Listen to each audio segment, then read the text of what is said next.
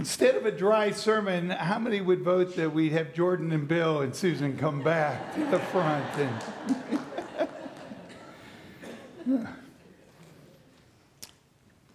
We're in a summer series. I love the title, and so every week you're going to hear it, that this come and see, so that we might go and tell. It comes from Easter morning, and some folks who were distraught. Their world had collapsed, and they needed to say goodbye to their teacher, their rabbi, their friend Jesus, who was taken and crucified. And they didn't have a chance to give a proper burial, and life was done for them. And yet when they get there, the tomb is empty, and there's a couple of angels, and they invite the women to come and see. Come into the tomb, look where they laid him, and see he's not here. Now go and tell others the good news. And so that's what we're going to do as we look at the gospel according to Matthew. And today, the text is Jesus' ultimate come and see. He's going to invite them to see something they will never forget. Now, after they experience this, he's going to tell them, and you can't tell anybody until after I am raised from the dead. And so what they're going to see, they will never forget. In fact, they were blindsided by this experience. Now, in 1972, I was on the state runner-up football team at Watterson High School, and we just were beginning our season, and we played the Lancaster Golden Gales, and they were always a tough team. And I was put on the field at the kickoff to not receive the ball and run, as you could tell. But I was in front of the folks who were to receive the ball, and it was my job to lead the wedge up the middle of the field, kind of a flying V, and I was the point person. I'm not sure why, but maybe my good looks. Anyway, so the kickoff, received it. I came to the middle of the field, and we formed the V, running up the field, and somebody got blocked. One of the Golden Gales got blocked into me. I never saw it coming. I was blindsided. It came from outside of my frame of reference, and it hit me so hard, it knocked me out. First kickoff of my senior year, I was helped to the sidelines, the right sidelines, because I wasn't sure which sidelines was mine anymore. And the hit was so bad, it's why I wear glasses today. I did not wear glasses before that event. And so it was a significant hit, and it explains a lot of things, right? Amen? So we'll just leave it at that. To be blindsided means to be hit by something you didn't see coming and was so much out of the frame of reference that once you see it, once it hits you, you are never the same. And that's what happens in our text this morning to a few of Jesus' disciples. Peter, James, and John are invited on a trip up a mountain to be with Jesus, and they're going to be blindsided by what they experience. And my prayer is that as we look at this story, as we unpack this, that you and I would be blindsided in some way by what we hear this morning, that we would be changed, that the Holy Spirit would use this story and blindside us to see Jesus in a different way. And if that's going to happen, we need to pray. So join me in a prayer. Gracious Heavenly Father, we thank you for your word, and we thank you for surprises. Surprise us this morning. May your Holy Spirit do what your Holy Spirit does so well. Take words that are written on a page and write them on our hearts in such a way that we're changed. If there would be anything that would hinder us hearing you, we pray that you would remove it. For we've come to sit at the feet of Jesus, to to hear the words of Jesus, to leave here more like Jesus. We pray these things in the precious name of Jesus Christ, our Lord and Savior. Amen. Now, I'm going to read the story usually, and then we're going to go back and look at it. So hear God's word from Matthew. Now, this story is also in Luke and Mark, and so we may look at parts of those, but hear how Matthew writes. After 6 days, Jesus took with him Peter, James, and John, his brother, and led them up a high mountain by themselves. And he was transfigured before them, and his face shone like the sun, and his clothes became as white as light. And behold, there appeared to them Moses and Elijah talking with him. And Peter said to Jesus, Lord, it is good that we're here. If you wish, I will make 3 tents here, one for you, one for Moses, and one for Elijah. He was still speaking when, behold, a bright cloud overshadowed them. And a voice from the cloud said, this is my beloved Son, with whom I am well pleased. Listen to him. And when the disciples heard this, they fell on their faces and were terrified. But Jesus came and touched them, saying, rise, have no fear. And when they lifted up their eyes, they saw no one, only Jesus. Now, one of the questions you would ask of the text, and certainly of Jesus, is where are the other folks? You have 12, why take a few? Why didn't he take the whole group? Well, it's interesting because as you look at the life of Jesus, it seems that he invested in everyone he encountered. He invested in those that he called to follow him for 3 years, called the disciples or the apostles.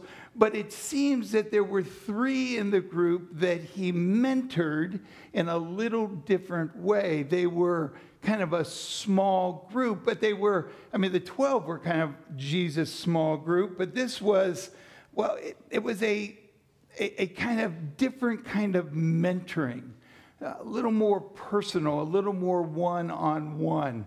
And it's like one of the things that we have started this last year, and you've just heard whispers about, but it will be unveiled this fall.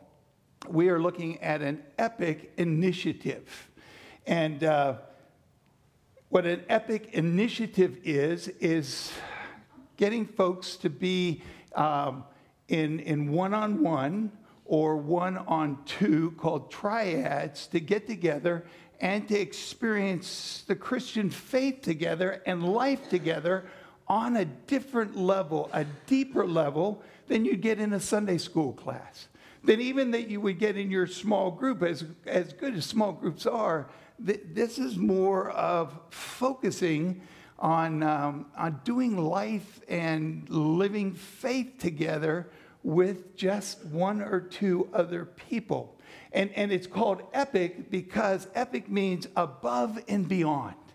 That's what the word means. So this is above and beyond a Sunday school or a small group. But if you take the word EPIC, it encourage, progress in Christ likeness. EPIC, EPIC, encourage progress in Christ likeness. And so you can do that in a very significant ways with a smaller group of people. I believe this is Jesus' EPIC group, this Peter, James, and John. And so he takes them up to experience something beyond what they would normally experience. They went up the mountain. In Matthew 17, verse 2, our text said he was transfigured before them, and his face shone like the sun, and his clothes became white as light. So they get up to this mountain, and there's a metamorphosis. And that's actually part of the Greek word that's here for this word transfigured. And a metamorphosis, we know when it comes to a butterfly, goes from a caterpillar to a butterfly. There's an actual physical change that happens. It's not smoke and mirrors. It's not just on the surface. It's a total transformation from the inside out. And so it says, Jesus was transfigured before them. And so what would that look like?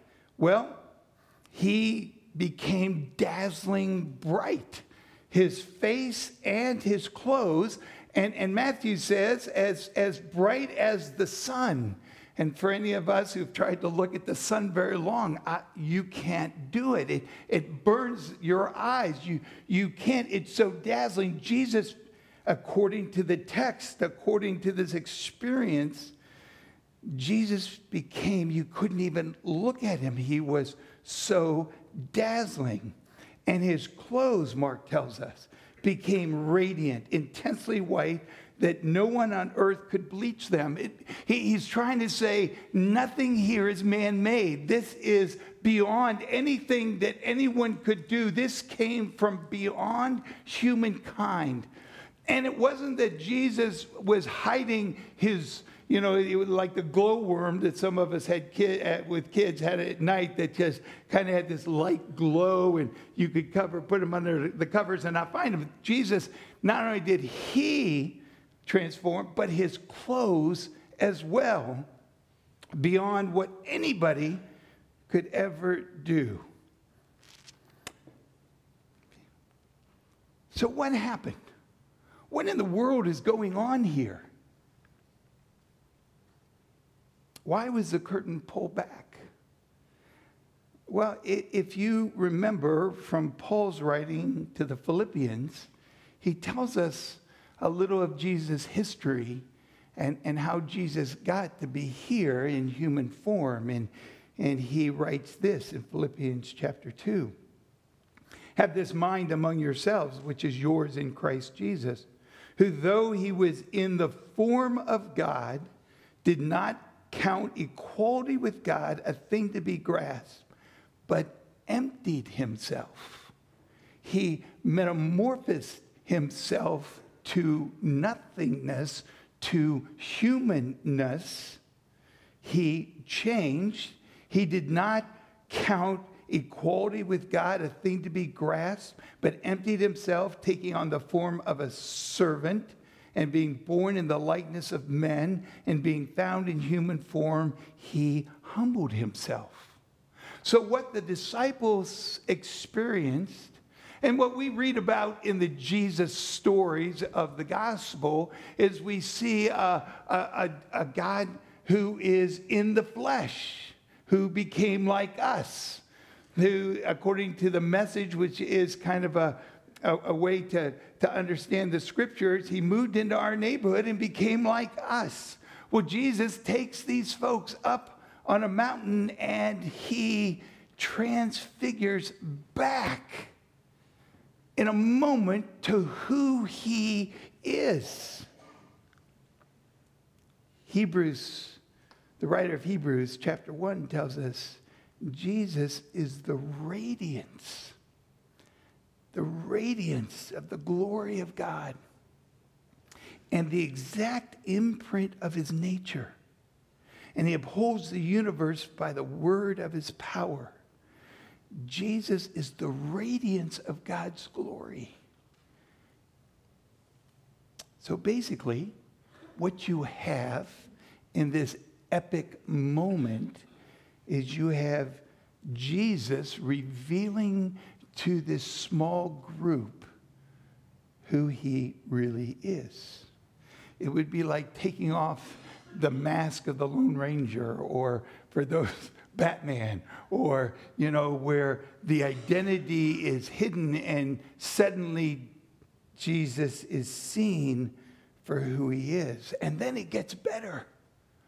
Because as he's glorified, two people walk up to him, Moses and Elijah. Now, I'm not sure how anyone knew that they were Moses and Elijah. Maybe we wear name tags in heaven. I don't know. Maybe there was some introductions, or maybe it's like, well, sure, that's Mo. Sure, I'd recognize him anywhere because they've studied Moses and Elijah. These folks are the captains of the Old Testament people. I mean, Moses brought the law of God. And when Moses encountered God and the glory of God, it reflected in Moses. Now, there's a difference between reflecting God's glory and actually radiating God's glory. But Moses had to hide his face at times because he glowed when he was coming from the presence of God. That's the glory of God. But this is emanating for Jesus. So here's Moses, the one who brought the law that the whole system was built on. And then here's Elijah, who was the prophet of prophets in the Old Testament, the one who spoke forth the word of God. These two represented thousands of years of what God has been doing. And they are walking up to Jesus. And Jesus is glorified.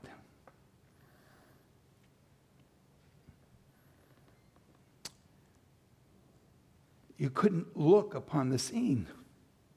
The same glory that surrounded the angels on that first Christmas morning where they appeared and the glory of God shone around them. The same light that we will see one day when all is put right by God. In the book of Revelation, he says, I saw no temple in the city, for the temple is the Lord God Almighty and the Lamb, Jesus. And the city has no need of sun or moon to shine on it, for the glory of God gives its light, and its lamp is the Lamb. The glory, the brightness of God will be how we see everything. And now Moses and Elijah appear with him. Verses 3 in chapter 17. And it says in Luke 9:30, and behold, two men were talking with him, Moses and Elijah. This is from Luke's rendition, who appeared in glory and spoke of his departure, which he was about to accomplish in Jerusalem. Now, so Jesus is shining brightly, and Moses and Elijah walk up to him, and the disciples are watching this. What are they talking about?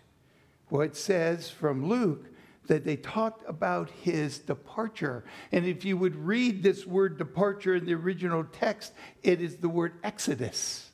They're talking about Jesus' exodus. Now, Moses would know a lot about exodus. He was part of that first exodus where the people, God's people, were held captive under Pharaoh and the Egyptians.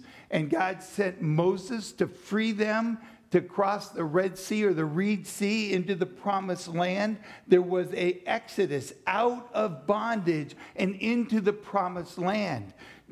There, Jesus is talking to them about his exodus, taking people out of bondage and into the promised land, and what it was going to cost. I imagine what Jesus is doing here is that he's connecting the dots.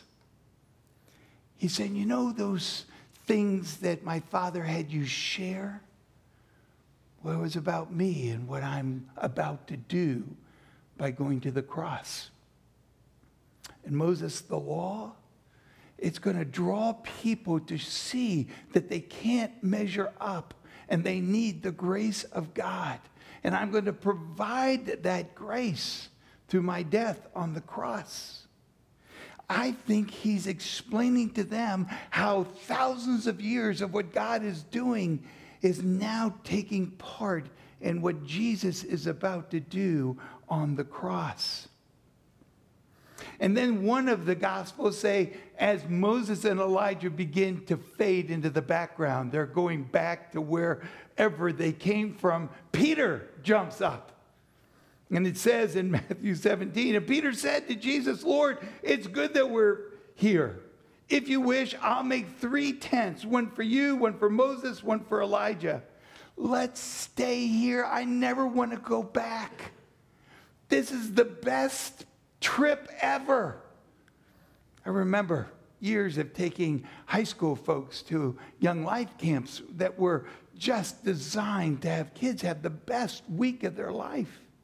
And when we came to the end of the week and kids had made commitments to Christ and built relationships, and it was a world that was unlike what it was like back home.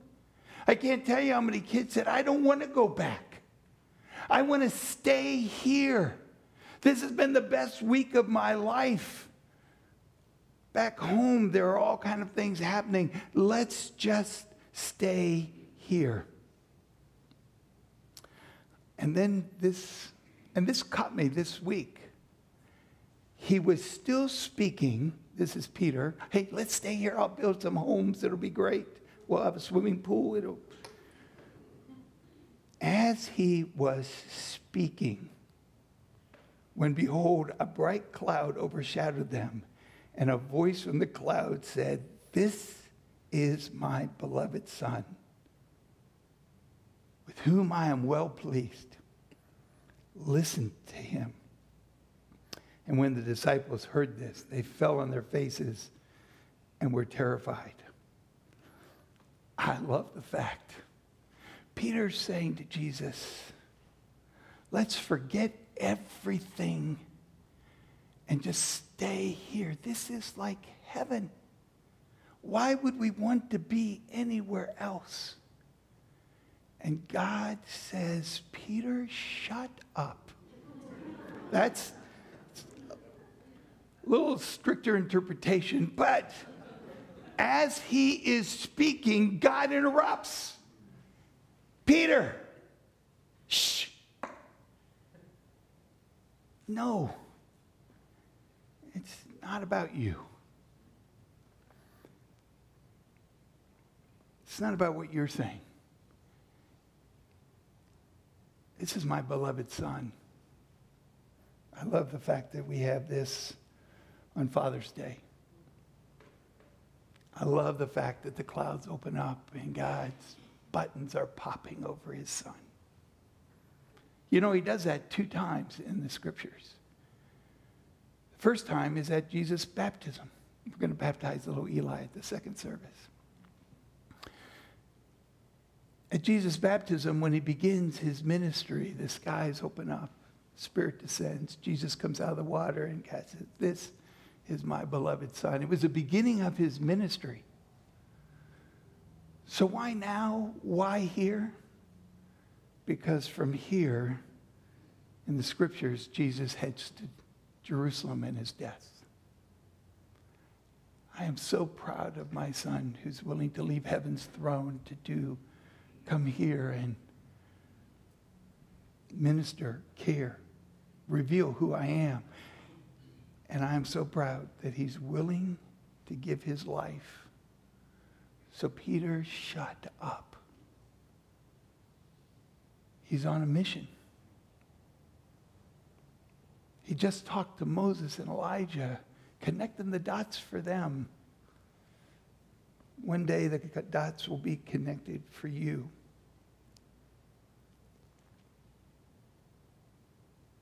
Listen to him.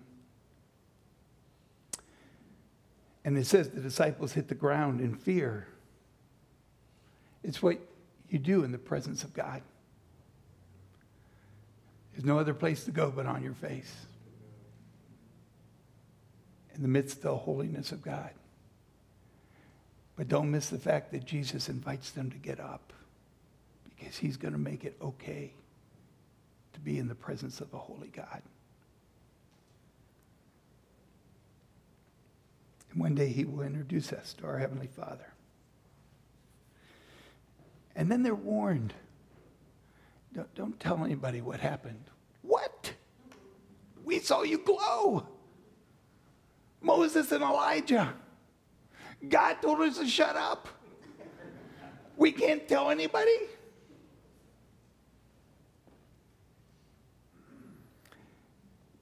But it had a huge effect on him. Huge effect.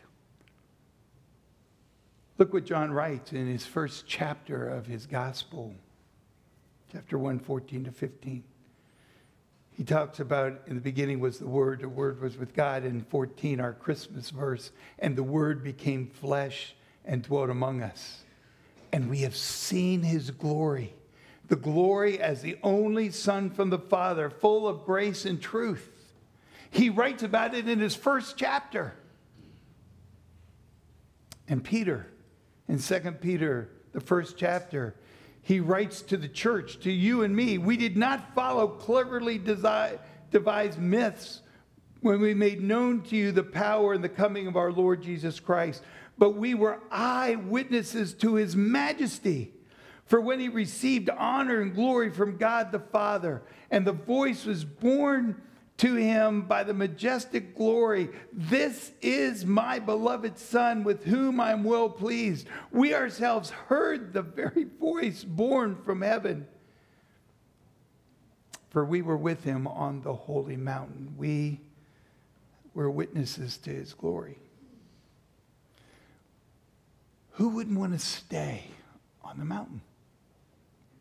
Who wouldn't want to stay where it's safe and affirming, and you rub shoulders with some of your greatest heroes and friends? Who wouldn't want to stay? I love the fact that when they got down to the bottom of the mountain, there was a commotion. And Matthew tells us, and when they came, there was a crowd. And a man, the crowd, came up to him and knelt before Jesus and said, Lord, have mercy on my son, for he is an epileptic and he suffers terribly. For often he falls into the fire and often into the water. And I brought him to your disciples and they could not heal him. Why could Jesus not stay on the mountain? Because there were hurting people in the valley. And he comes down and his disciples were just not doing a great job in their healing service. I would love to have been there watching the disciples. So you're a disciple of Jesus. A father brings his son. A father who loves his son comes to you with a few folks of your other disciples standing around and say, would you heal him? You look at each other and go, anybody got the book? Anybody know what they're supposed to do? And he goes, I know. Jesus commanded healing. Be healed. Nothing. So another one steps up. Well, you know what? I saw Jesus spit on people. How about if we just spit on the kid? Work for Jesus. Nothing. Well, Jesus made mud pies when he spit. Maybe some mud. Somebody go get some mud. And I imagine they put mud on the child. I imagine that, remember the woman who was healed by the touch of their robe? They probably stood over him and go, heal. Wouldn't you do that? Wouldn't you do whatever you saw Jesus doing? Can you imagine after, you got 9 guys trying to heal in different ways, trying to think, what will it take? And the son having the seizure and the father's heart is broken. And Jesus shows up. And the father says, if you can do anything, would you have compassion and help me, help us?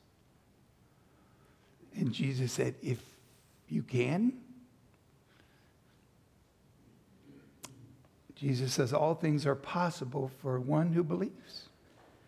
And immediately the father of the child cried out and said, I believe, but you're going to have to help my unbelief. I love the love of this father who loved his son so much. He was willing to do whatever it took to have him healed, including having his own faith challenged on whether God could do that or not.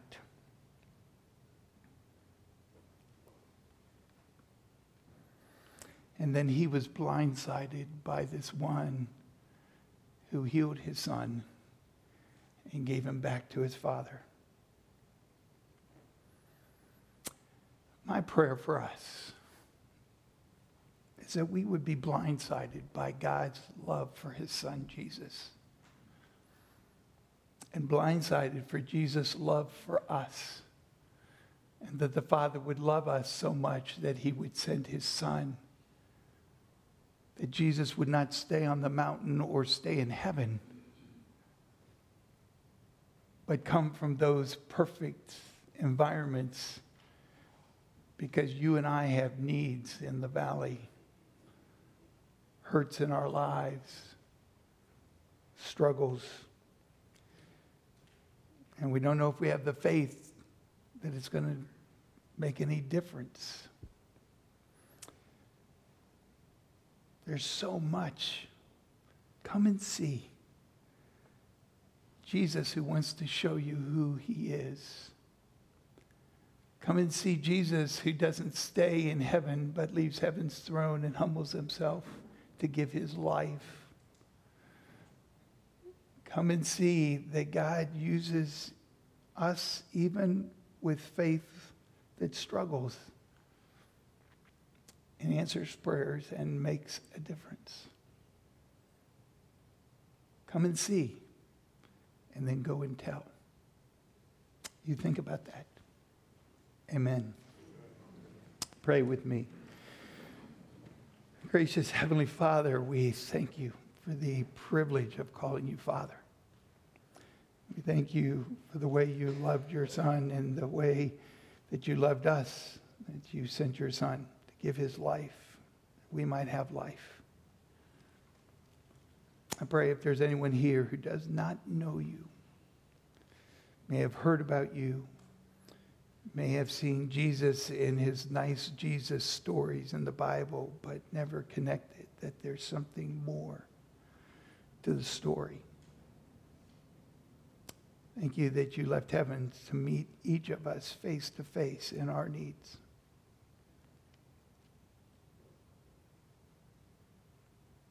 Thank you for your love, the love of a Father that will never end. In Jesus' name we pray. Amen.